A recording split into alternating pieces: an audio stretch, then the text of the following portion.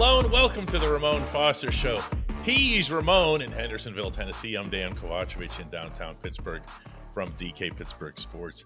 Mon, you know what we've never talked about on this show? Like, not once.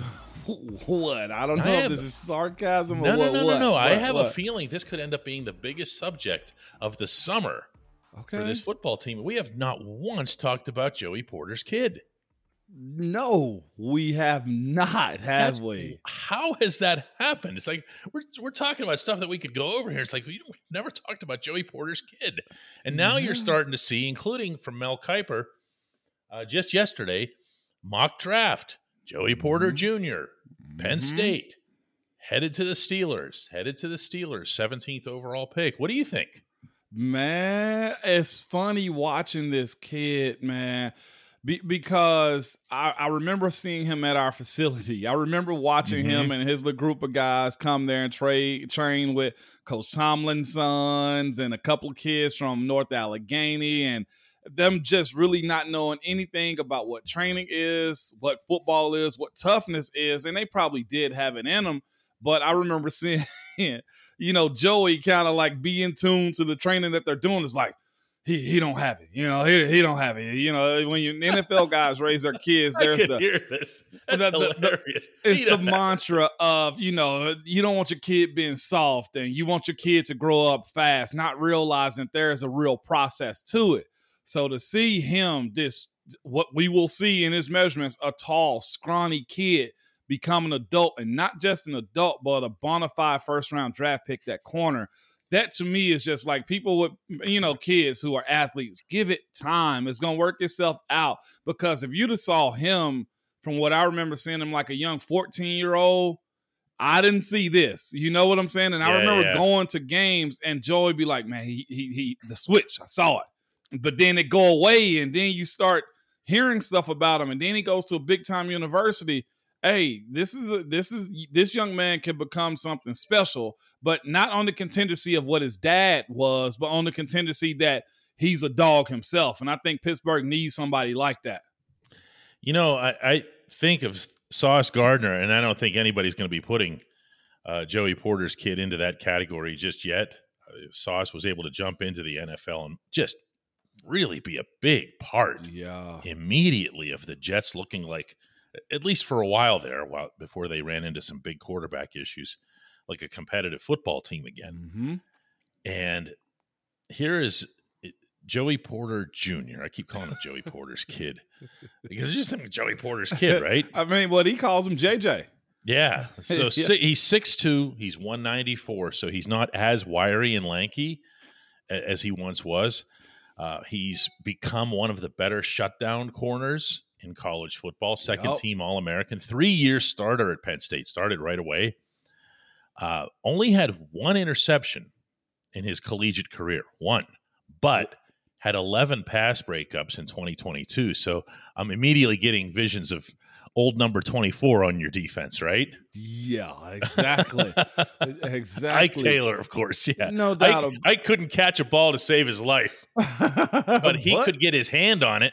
And did well in defending, too. Say what you want to about him, having speed and having that length also. I think there's benefits to that when a guy's not super bulky, big, like, you know what I'm saying? Like, it's his prerogative to be a pro whenever that opportunity presents himself. But one interception to me says, well, people probably didn't throw to his side as much. And I'll say this, too. The name probably carried a little bit more weight when it came down to knowing what his DNA makeup is. I think that's one of the biggest attractions to what Joey Porter Jr. is, right, to this Pittsburgh team, to Steeler Nation. Like, he grew up in it. Like, Joey relocated to Pittsburgh. He graduated from North Allegheny. Like, he understands what his calling will be when he goes into that locker room and has to face TJ and Cam, like those guys face to face and say, all right, we saw you. We helped raise you some. We came to your games. Be that guy. Imagine that being the case, DK. Well, one of the individuals who was a regular at his games was Mike Tomlin. And there's a part of me that wonders if Tomlin wouldn't just go to these things to make sure that Joey didn't get himself into trouble, although both of them were known to occasionally make fools of themselves at these events, but that's another subject for another day. Uh-oh. Yeah, for Tomlin to be at these games as a regular, you know how he gets invested. Yeah. Okay, and now he's been invested in the Porter lineage for a long time, to say the least. And, for him to, it just seems like it's a little bit too convenient, especially when coupled with the Steelers' obvious needs at that position. They need a playmaker there. And that's the thing that they're going to run into also is the fact that other teams know what Pittsburgh need, right? And in that, there will be some team that'll say, if he's good enough, we're going to take him. And Pittsburgh may have to try to position themselves. And I don't know how that's going to shake out on draft day, but the need for that lockdown corner is necessary. You got a safety in Minka. You still got the front defensive line, as far as that goes. Rushing coverage works together, but you also have to have a pedigree guy to be able to get that job done too, DK. We see what Sauce Gardner did for the New York Jets. And to your point, he's not him, but size-wise, athletically, and genetically, you know what I'm saying? You see some stuff that says at least he's able to shrink one side of the field if he is who we think he is. Well, shrink one side of the field is the way you look at it, because that's the way the Steelers' defense has always been set up. That was what made Ike so valuable, and why Dick LeBeau loved him the way he did, because he could just say, you know what, I don't have to worry about any of this. And when Joe Hayden initially came over, and for quite a while here in Pittsburgh, Joe was the same thing. Mm-hmm. It's a big asset to have, as opposed to just saying, oh, this guy's pretty good and he has some passes defensed and this and that. What you want are impact players. You want somebody who can just completely rub out one whole portion of the field. And this is the thing, too. I know a lot of people get nervous about, the idea that he's a legacy kid and, they only drafting him because it's that. I think that's kind of been debunked a little bit in two situations. Everybody side-eyed TJ when TJ got drafted in the first round to the Steelers. He's proven that right? I know, he's falling behind his brother. Defensive Player of the Year pretty much trumps like, yeah, that was worth it. Another one is pretty much looking at what's his name up the middle. Gosh, Lee, I'm drawing a blank. I just had it in my head. Oh, I mean Cam's brother. Oh yeah, you say what you want to about that family affair. It worked out too. So everybody ain't going to be a hit, and I know there's going to be an excuse. A lot of people fall into, well, it's just his son. Well, look across all sports platforms now. Almost a lot of these former players have kids that are actually in these sports and have flourished just the same, because the training and attitude and approach to the game is totally different these days. Yeah, the other thing that it takes out of the mix, which is something that I don't think can be overstated when it comes to this sort of thing, is the character component. Yeah. Meaning, it's not to say that Joey Porter Jr. has immaculate character or whatever. I don't know that for a fact. I'm just saying that you'd know. Yeah. Okay, you'd know one way or the other. You wouldn't have to be guessing at it. No. You wouldn't have a surprise, like let's say in year 2 where you find out that Devin Bush doesn't want to tackle people. No, that's not the case. Not the case. Okay. There'll be no surprises, No. Now, when we come back, more football.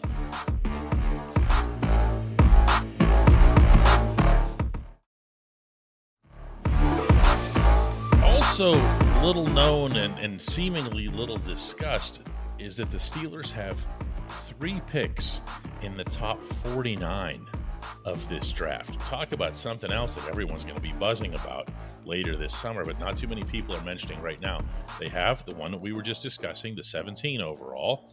They have the 32, which sounds weird considering they got a second-round pick from the Bears for Chase Claypool, but the Bears suck, and they continued to suck for months on end. And as a result of that, and the Dolphins having to forfeit a first-round pick, everybody slides up one. Hey. So the Steelers ended up getting what's, in essence, the final pick of the first round as well. And they, of course, have 49 in the second round, meaning 49 overall. Oh, that's a lot of talent to be walking out onto Chuck Noll Field this summer. or a boatload of it. This doesn't happen. Not like this. No.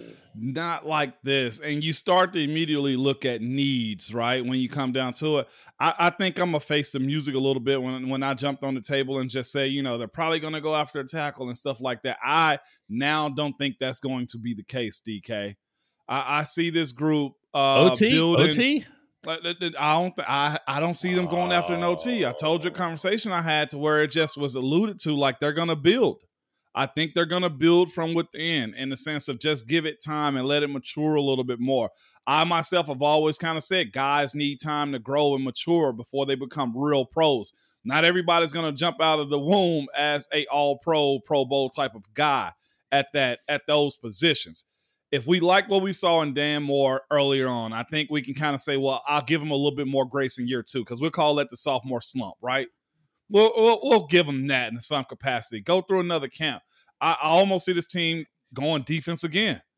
I see them going probably middle linebacker at some point. That's a safer pick when you come down to 32, and then you said at 49 too. I can see 32 being a D tackle, and I can see 49 potentially being a linebacker of some sort or another outside rusher. Second round's always a wide receiver. Isn't that how it works? It is.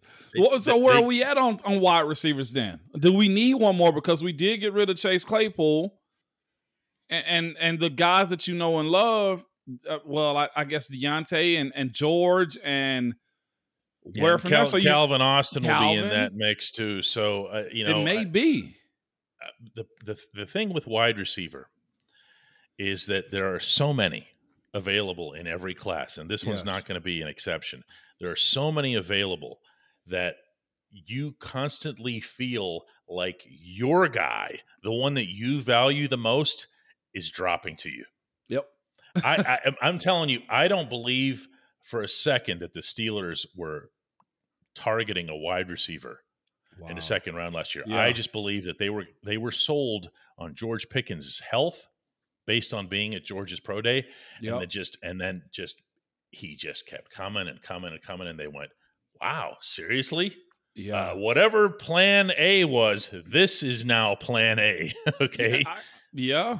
And you can see that. And I can see that happening again. I also see a portion of this that says D tackle. It really does to me a good bit. They picked Cam later in the draft. I'm not mistaken. Was he 30th?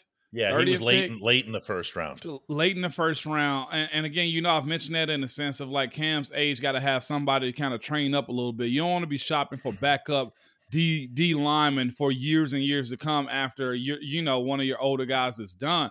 I can see that being the case. I'm looking at this free agency list. Stephon Tuitt was a second rounder. Stephon Tuitt was a really valuable second rounder too. But you lose Larry O this year. Tyson Alualu is a guy that's on there. Chris Wormley's also a free agent. There's 3 guys that play roles for you. Do you have to lose Larry O? I mean, you don't have to, but the fact that he's a free agent, we got to see this play out. Yeah, I see what you're saying. He's not certain to come back. It's not certain that he's coming back. Absolutely I'd certainly not. Be sitting down at a table with him and talking. That's for sure. Yeah, 100%. That to me, it goes to a lot of this. One thing that we've seen, and now again, there's a new GM in place, but under Kevin Colbert, what we saw a lot of was they didn't like to enter a draft with short-term needs and try to address them through the draft. So what they would do is they would go and hit each one of those individual spots through free agency or trade or whatever it took. So then they could enter the draft looking at everyone as a longer-term luxury guy. We can make it work. That's why I think with the offensive line, you could get yourself a tackle. You could get yourself a tackle who could go left or right. Okay. And I've heard this part from the inside is that what you could do is you could turn Dan Moore into a guy who maybe could swing to the inside if he doesn't develop. Okay. I'm on board with that. I'm not for certain that they're absolutely sold on it though. A portion of me feels like, with a new O-line coach that they just had, that there's a learning curve involved in this, And I like the idea. Remember, we talked about this, right? I said, go get the kid from Ohio State, like kick Dan Moore inside. But a portion of me feel like they're going to run this back for the most part. The highest I can see them getting a tackle may be at 32. maybe 49 to where you can develop them. Yeah, I mean, that might be the approach that you take. One thing that's really, really important here for everyone to understand and appreciate, for however obvious this might sound, is you don't do this by position. We do it when we talk about it. Okay, fans do it, and they don't. Yeah. I mean, they went and signed a quarterback. Yes. They signed two of them last year, but there came Kenny. I know, out of nowhere, right? They were the most surprised people in the house. You could see it on their faces, that behind-the-scenes footage. Tomlin's dancing in the hallways. We got Kenny. We got Kenny, man. Same would be said about Joey Porter Jr. Is that true, too? Yeah. Only Joey Porter Sr. will be back there in that same room. Yeah. Jumping up and down. When we come back, the only segment that matters. That's a moment.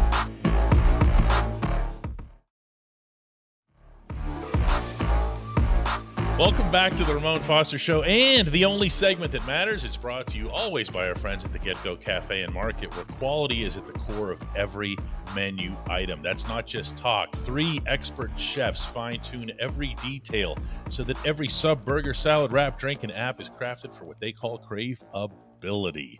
Order your favorite entry at the Get-Go Cafe and Market today. Better believe it. Moan, we've got a ridiculous one today. What is it, man? George McQuiggan says, "Hey, Moan, when can we have another Evil Mon show? I still remember that episode, and I thought it was great. But then again, I love every show. Always great insight, but it makes me laugh the way you two feed off of each other. The way we fed off each other on the Evil Mon episode, though, was a little different. It was. You man. Enjoyed it a little too much. Because every once in a while, they got to see the alter ego, right? Like, that's a part of it, man. Today being one of those days, hey, we'll see, man. It's just I saw the comments and everything too, as far as like doing it, but I'm just like, okay, where are we going with it today, DJ? Who'd you throw on the ground in Cincinnati? Who didn't I throw on the ground in Cincinnati? Okay, it wasn't at the line of scrimmage. It was downfield. You lost it. You went after somebody. Who was that? Was it Wallace Gilberry? You know what? That's ringing a bell. Yeah, it may have been him. I just remember that it wasn't at the line of scrimmage. It was kind of away from the play. You were really mad about something, obviously. in those moments, man, I'll say this too. Like, there's a lot that goes on into like those heated, like confrontational rivalries that you have, right? And sometimes you just get out of character when you just go there. And you know what? That's fine as a part of the game, too. That's the reason they have the fine systems, right? Yeah. That's a part of it. You own it, and then you move forward. Those games for a little while, for years, right? About 3-4 years, DK, were just nasty. And what's crazy is this. They were only nasty in Cincinnati. Yeah, never here. They were never like that in Pittsburgh. No, I couldn't understand it. They were emboldened out there. I don't think they like having Steelers fans in their stadium, put them in a bad mood. Who knows what Marvin told them before the game. There was never anything that I covered like those games. And I'm sure whatever it was justified. I know it wasn't Gino. I know it wasn't Dunlap, those type of guys. I know it wasn't Big Pat. No, it was 55. Still, that was the Castro that floored him too. And it's bad when you had Willie Colon on top of him beating him up too. Though they just were different in the jungle, as they call it, man. And there was nothing. You're avoiding the subject here. You became evil. You know what? And that's because it was necessary. You know how I've always kind of been the enforcer type when it comes down to that type of stuff. And when you push me past that line of respect and it's beyond just football, it's okay to go there in a sense. I think everybody's due one. See, but here's the thing, though. This is what people didn't get to see, and I did. In your career, you would have games where you were emotional, and it wasn't just the Cincinnati games. It was usually AFC North in some form or other. Okay, and I would deal with all of you when you come off, and someone like Marcus Gilbert would be at his stall. He was still seething. He was still looking for someone to kill. That's Gil. Okay, he was still like just couldn't understand it. He couldn't understand that it was over. Yeah. Okay. And then you've got DeCastro and Villanueva who are getting all philosophical on it. And then there's you. You're just like Mr. Peaceful over there. You got a big smile on your face. And you're like, hey, what's up? How do you do that? Because I love it. How do you is it compartmentalization or what? It is, man. I think it's mental side that I always teach my kids about too. Like, it's only so far that you can go with what you're doing, right? Like, you got to be in a space to where when you walk across those lines or you're confronted in a certain space, like, I know what this is. And I know it can't go much further than this too. So that's the reason when we were off the field and it was done, I left it or I laughed about it because it's probably disbelief that it was actually happening. You know, one of them like, what? Can't say it on air, but like, what was that all about? And it's almost like it was an unrealistic transaction of events that just really put you in that space. Like, I laugh at that stuff because this is the part of it that gets me. A lot of people aren't about that life when it comes down to actually getting to it, right? They just want to create the scene and make up a bunch of hoopla. Hopefully somebody saved them. You see those dudes after the game or you see them in different cities, it's all love. It's like, hey, man, what's up? But you put on those shoulder pads, you get around other guys and you get in front of your fans and then you're a different person. And I'm like, no, that ain't you. You be that same person. That's one thing I used to tell people, keep that same energy because when it comes down to it and you really want to go there, like, I'm going to laugh about it because at that point, it gets real serious for me. Because I'm like, okay, the laugh ain't funny. The laugh is you don't know what you're about to get into, whether that be bad for me or bad for you. So that's why I always looked at it like as a comical sense. Like, I know you, or we've had conversation at NFLPA meetings. That ain't you, okay? You're a schoolboy, and that's okay too. I say this time and time again. There is some crazy stuff that goes on in the NFL, right? Like regular population. Like, all right, we had a guy, of course, Aaron Hernandez, that had like some real stuff happen. I can name you many more of those guys in the NFL. Some guys are affiliated with stuff like that, but they might not about to do it. He actually did it. So until you prove to the world that you're that type of guy, I'm going to laugh at you because it's a game that we're both playing. That's why you get that smirk, that laugh, that ha-ha. I can't take you serious out here in front of these people and Roger Goodell going to find you $100,000. You probably talked so much down there. I talked so much trash. Oh my goodness, I can't even. You don't. It's part of it. It's never the shut sport up. of it. I wouldn't because I tell my kids that too. I'm like, yo, say something. It was like, what you got for me today? And I just write back at them because that's the art of competition too. It's like, all right, where's the trigger? Where's the trigger? Because if I let you see that you got me, you've won. But the fact that I can come back at you, you'll never know. And that's going to frustrate you more than it's ever going to frustrate me. I love that type of stuff. That's a partial Evil Mon appearance on it the show. Was, but it was. It's one of those. Yeah, that was a cameo. That was Nom. You know, that wasn't Nomar. That was Nom. Oh, wow. Yeah. Let's do one more of these tomorrow, Mon, and let's go over the weekend's championship games, your thoughts on those, your predictions, all that other stuff. All right, looking forward to it, man. You almost popped the top on that one. Saw that.